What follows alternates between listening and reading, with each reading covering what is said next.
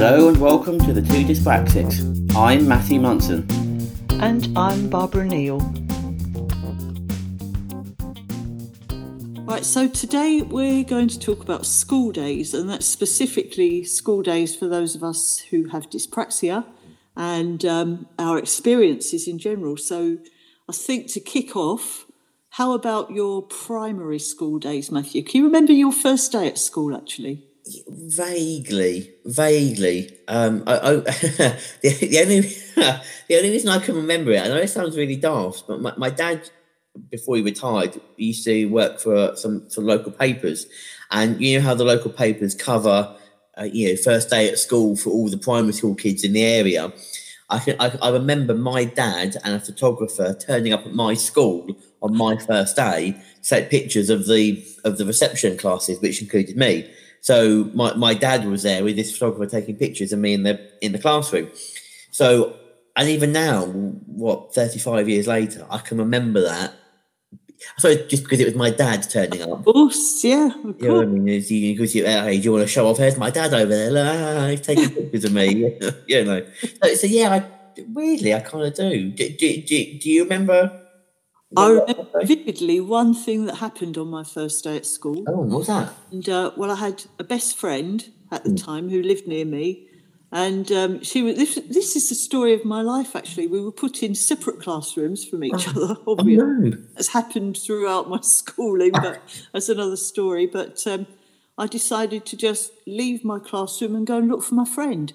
So I remember a teacher coming to find me. I don't know whether any kind of panic ensued, but a teacher coming to find me and saying, no, you mustn't go in there, you have to come back, leading me back to my own classroom and telling me I wasn't allowed to leave the room, which I thought was a bit weird at the time. I can remember thinking, well, I was only going to see my friend. What's wrong with that? Yeah, you think that's surely that's okay. I'm allowed to at home. Yes. Yeah, so why can't I at school? And you're actually closer, probably. So I didn't get that. But I have to say that the infant school I went to, because I went to a separate infant school, the infant school was fantastic and I loved it. I loved everything I did there. Every moment of it, I think, was pretty good. No, most moments. One or two that weren't so brilliant. But on the whole, it was great and I did love it there. That was Balfour Infant School in Rochester. And, it was really good. But something that, as you know, we dyspraxics generally have average to above average intelligence. Mm. And I wasn't aware of this, so it was quite well done on their part. There were two classes to each year group, and the top classes were class 1 and class 2. So I believed, right, if you get to class 1, you're in the top class, which I believed was quite an accolade. Right. And I wasn't in class 1, I was in class 2. But there were 6 of us who were separated, and we had a table that we all sat round, and we were regarded, so I discovered from my parents, but we were regarded as the 6 most intelligent students in the school. So we were given separate things to work on from the school. So that interests me because it means it was picked up without us doing sort of any very obvious tests. It was picked up that the intelligence was there, and but we weren't made aware of that. Well, I certainly wasn't. Maybe the other 5 were, and I wasn't. No, but I liked the way that was done. I liked the fact that they picked up on the fact that we needed something a bit different to challenge us. So it's something you just said there that's actually I'm thinking about. Did you ever feel like sometimes that other people had got a memo about how to behave or what to do? Yes. And yes. Yeah, that's a really good way of putting it, because you kind of, well, hang on a second, everybody else seems to know what to do and I don't, Is it how have I missed it? Was I off sick that day when they explained how to behave and what to do about this? Did I miss that lesson somehow? Yeah, that really does sound very, very familiar to me, because I think very often I've described myself as feeling something like an alien because of my dyspraxia. Now I know it's because of dyspraxia. At the time, of course, I didn't. But because I know for me I can remember certainly at primary school starting to get this sense that, how do I describe it? That socially I was different. Yeah. That I wasn't, that I struggled to fit in to normal social environments. Academically, kind of like you know, we didn't really stream in our primary school. I don't remember anyway. But so academically, I felt confident. I went to just a local primary, literally a 5-minute walk from our front door. And I never had any problems with the academic side of things, but socially, somewhere along the line, I'd missed something that told me how to act around other people, or the other people had missed a memo how to act around me, because playtimes and lunchtimes were really tough.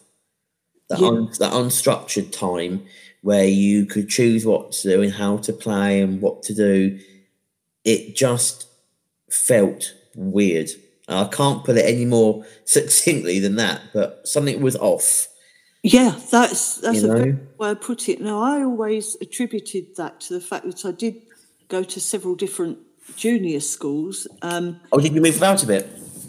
Yeah, we moved around, so I've always attributed it to that. But it's interesting. You went to just the one primary school, did you? So I literally started at how old I've been 5, and I was there literally until I was 11.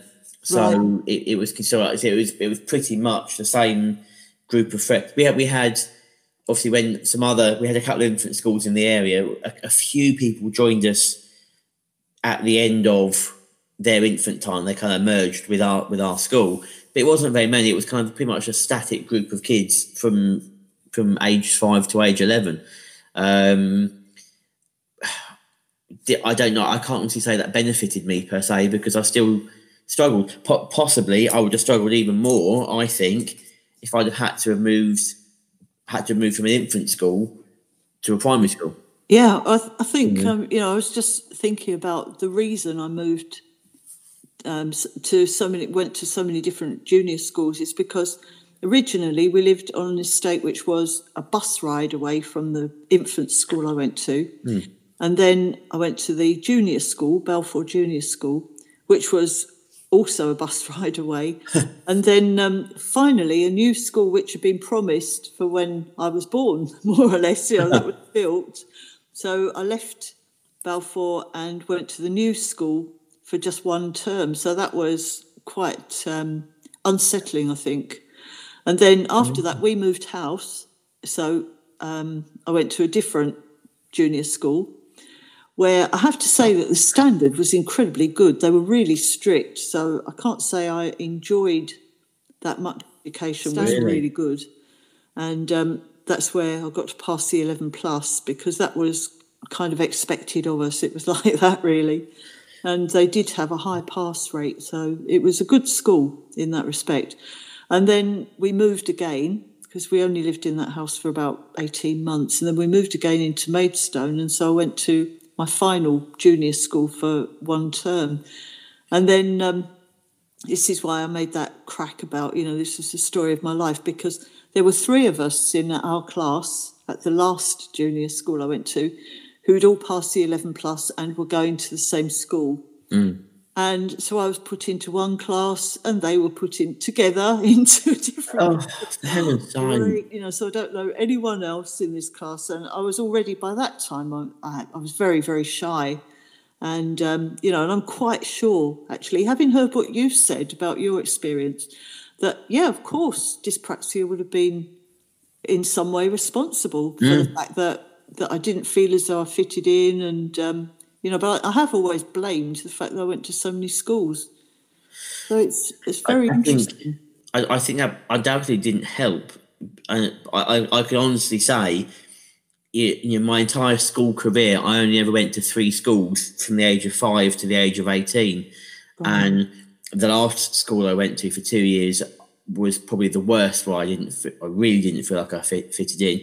But all 3, there was that element of just feeling like I was missing something.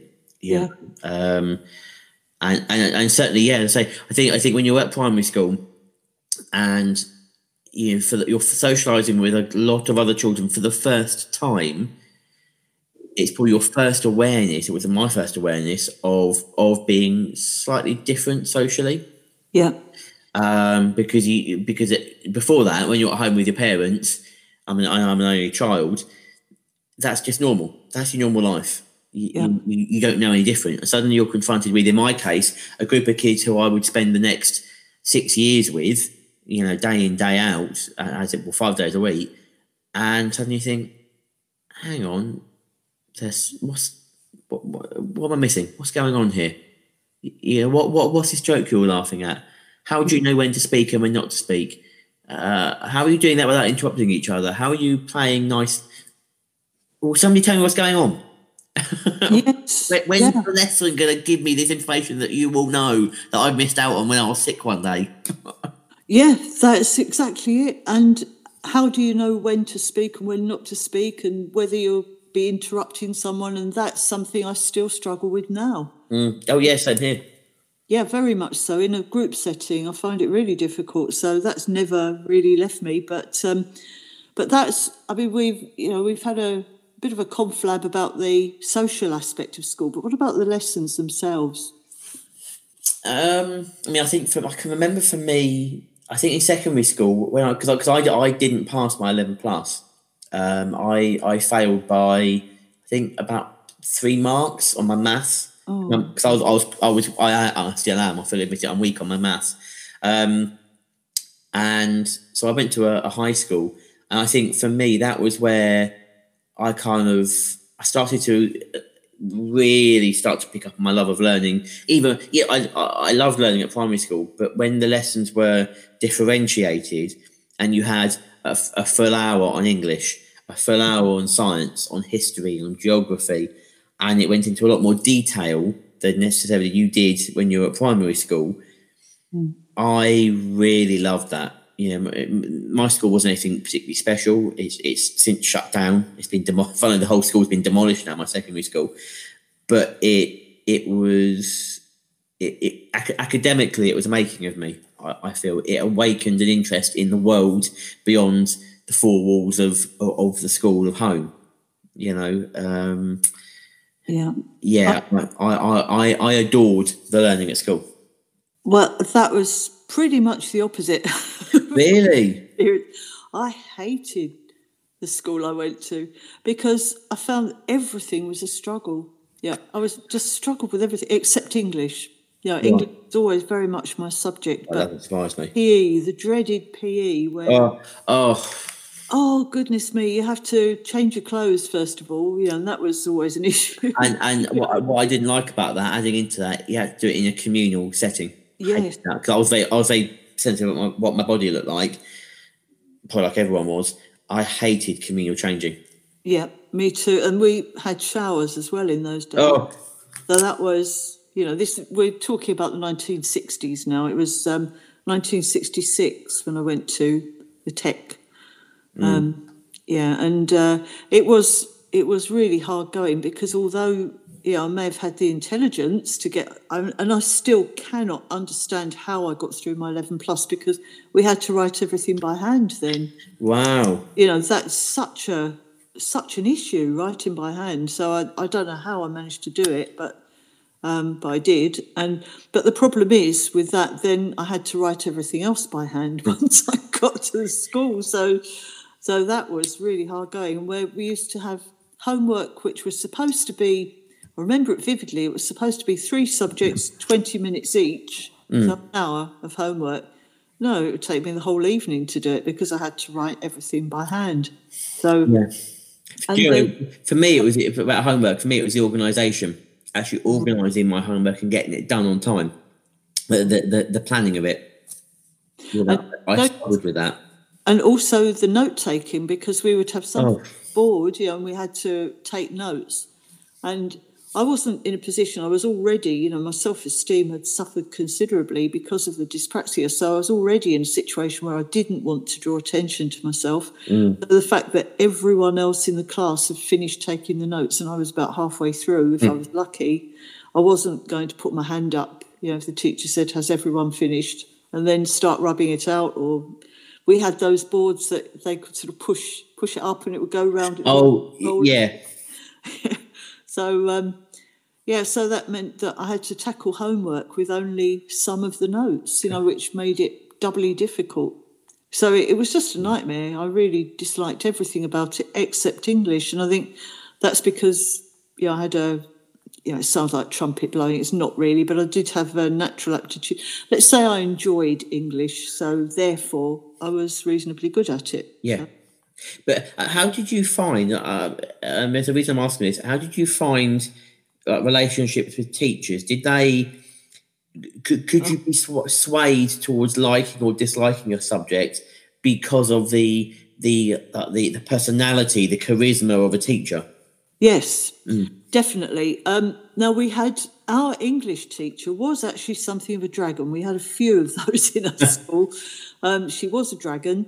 And however, there was something that she did that I will never forget, because I left school at the first available opportunity, which was frowned on. Because I didn't take any O-levels, never mind A-levels, and we were expected at that school to go into sixth form, take A-levels, go to university. And I bucked the trend considerably because my parents agreed. It was legal at that time to leave school at 15, the age of 15. So my parents agreed, provided I could find a job. So I found a job too sweet and left early. But my English teacher was the only teacher who wished me luck. Everyone else was, I was a failure as far as the other teachers were concerned, I think. But she said to me, "No, you can always take your O-levels at evening classes. You do realise that." So I said, yes, and so I promised I would. And I did. I took my English O-level at an evening class, really, because she said that to me. That's the only one I took. And, well, actually, that's a slight digression, because it's not a digression, it's a lie. Because I didn't take the course, I just took the exam. I booked in for the exam, and so I got my English O-level. Wow, actually, that's not a bad way of doing it. But the thing is that if you're confident on the subject and you know what you're talking about, then why repeat something that you already know? Yeah, exactly that. Yeah. But it was quite funny, really, that the other subjects, I was useless at maths, so I was terrible. Same here. But when you ask about a teacher, whether or not a teacher can influence how much you like a subject, I had a natural interest in biology. I was very interested in biology, but then when we sort of got through the years, one of the later biology teachers was terrible to me. She was one of these teachers who was a bully. She would single somebody out in the class and make an example of them. And I had the very dubious accolade of being that one that she singled out. So that really put me off biology. And it's ironic, really, because since school days, I have taken a number of qualifications in different things. And one of them is an ITEC diploma in anatomy and physiology. So I'd love to know if I'd had any kind of support for my dyspraxia when I was at secondary school, and if I'd had a different biology teacher, or perhaps just if she'd been supportive rather than, singling me out, then I wonder what would have happened, because I may well have pursued something in that kind of line. Because, I did have an interest, but that was scuppered by the teacher's attitude, which was a real shame. And I think you can be very much influenced, because that day your teacher is that sole source of information that you're going to get at that age, and it can be made. You can be made or broken by that relationship. Yeah, I say. Funny enough, I always remember I've always loved history. I'm fascinated by history. British history, world history, just love it. And I can always remember where I had a teacher. So it was year 9. So what's that? Sort of 13, 14, I think, something like that. Who was brilliant. He taught history and geography, and what he did was he actually combined the two classes to show how much history and geography overlapped. The landscape of a region influenced, sometimes how people viewed the world. If you controlled oil reserves, you had a certain view of it, as opposed to people who had lived on the very barren, etc. So it was so interesting for that year. I found myself really inspired by this kind of this view of these two subjects. Well, that really makes sense, because things aren't sort of fitted into neat little categories, are they? Absolutely. So I know we've already discussed home education, but this is what we found straight away in our experience of home education, is that things do overlap and they combine. So to have maths is totally separate from everything else, and geography is totally separate from everything else, actually makes no sense to me at all. No, because it is all interconnected. You use your maths when you're going down the supermarket to check you're not being diddled by the computer system because it's not going wrong. You use your geography skills when you're out in the local area looking at the clouds with your small child and you're talking about the rain clouds. Yeah, it's everywhere. And do you know, for that year, I can remember that a slow dawn in my brain going, hold on, this is all connected, isn't it? In a way that I don't think I'd ever really thought about before. And I think that helped me. But then the following year, I got put into a different teacher's history class, and she didn't teach like that. History is history, geography is geography. We teach them separately. And she was, I hate to say it, because I feel a little bit bad for her, but she was universally disliked by the student body, at least as much as I know. The class I was in, that I was now in, absolutely disliked her. They were disengaged from her. They were disinterested in what she'd got to say. She was disinterested in making the subject anything other than just dry. And I went from an A student in the class to a C student because I disengaged. I shut down.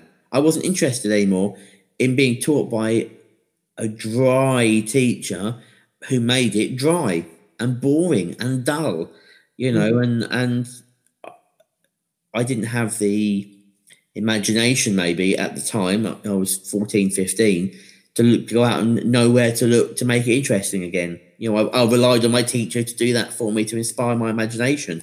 And I have to say, she failed miserably. I think actually I'm pleased in lots of ways that I didn't know I was dyspraxic. I'd never even heard of dyspraxia when I was at school. Yeah. So I'm pleased in lots of ways because it means I haven't placed any limitations on myself because of it. So, for example, if I'd known I was dyspraxic, I probably would never have attempted to learn to drive. And I've been driving for years now, and things like that. But it would have been helpful in the school setting. It'd been very helpful if not only if I hadn't only known about it, but if there'd been some level of support in place.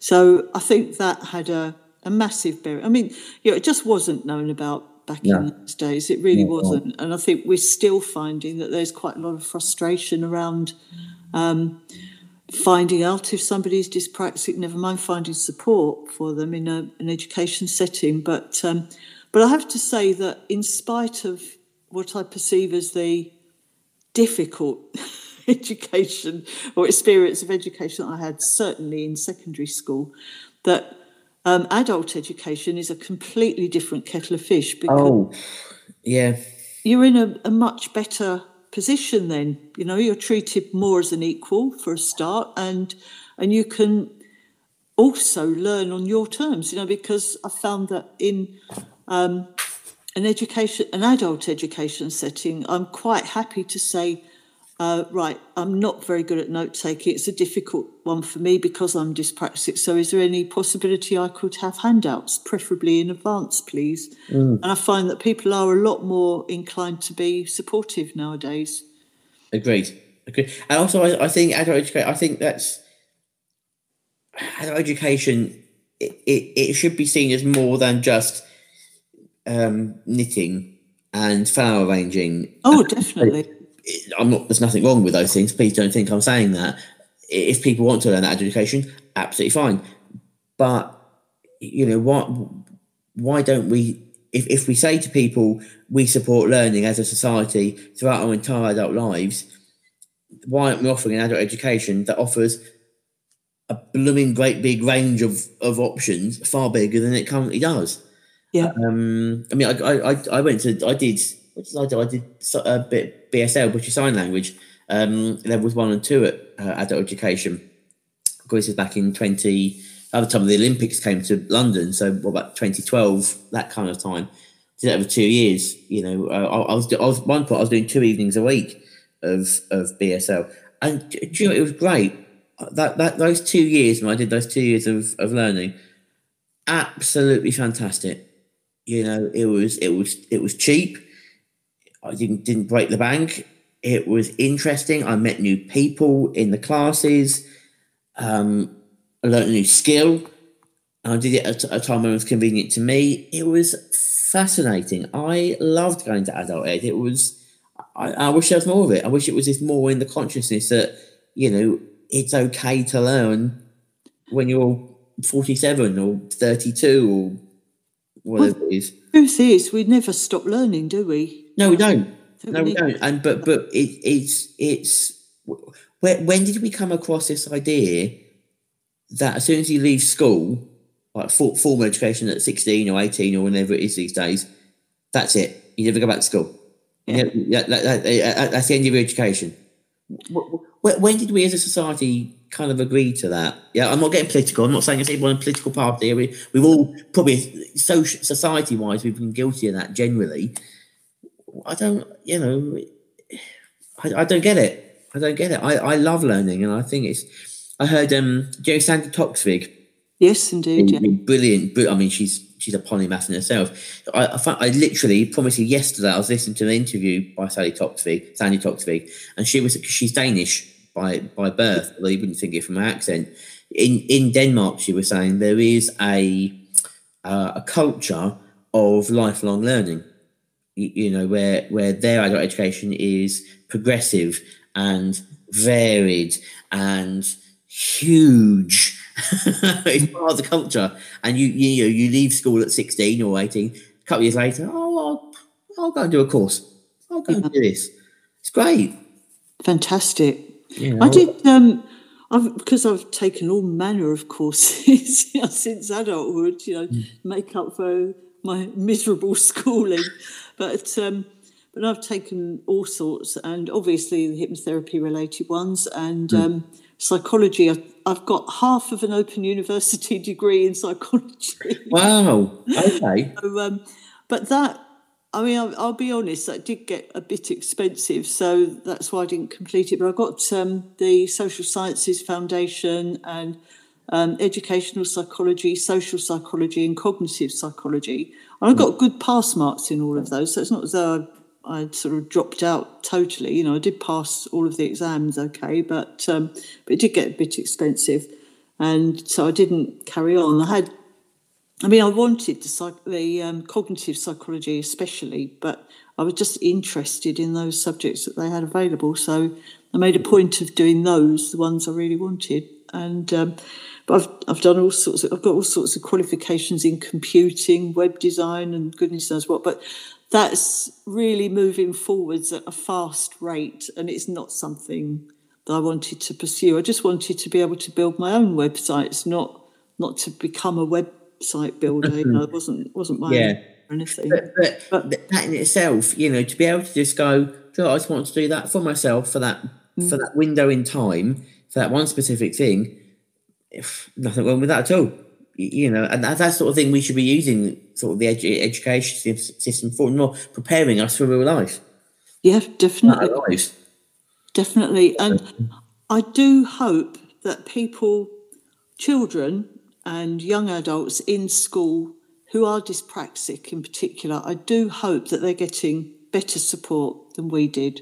Yes, I agree. I hope so. I hope it's identified earlier. I hope they're not written off because they're dyspraxic, and I hope they're given the opportunity to achieve everything they're able to do by the provision of just basic human needs. You know, that's what it's all about. Well, that's what it should be all about. Oh, listen to me! I'm getting on my high horse. Stop, Barbara. Stop me. Right. No, I'm not going to stop you. You're right. I agree. So let's hope that there's hope for the future. I hope so. Makes sense. There were two hopes in that sentence, but hey, I'm very sorry. Good. Hope is good. Pandora's box kept hoping, so that's always what we like. Too right. So, but there is always adult education, such as it is. But I think the fact that we're learning anyway, it's almost our experience of school is almost irrelevant, I think, to some of us, because we still carry on developing, we still carry on learning, and we can do so on our own terms. Agreed. So, definitely. On that happy note, that is brilliant note to end. So it's goodbye from me, and it's goodbye from her. Bye. Bye.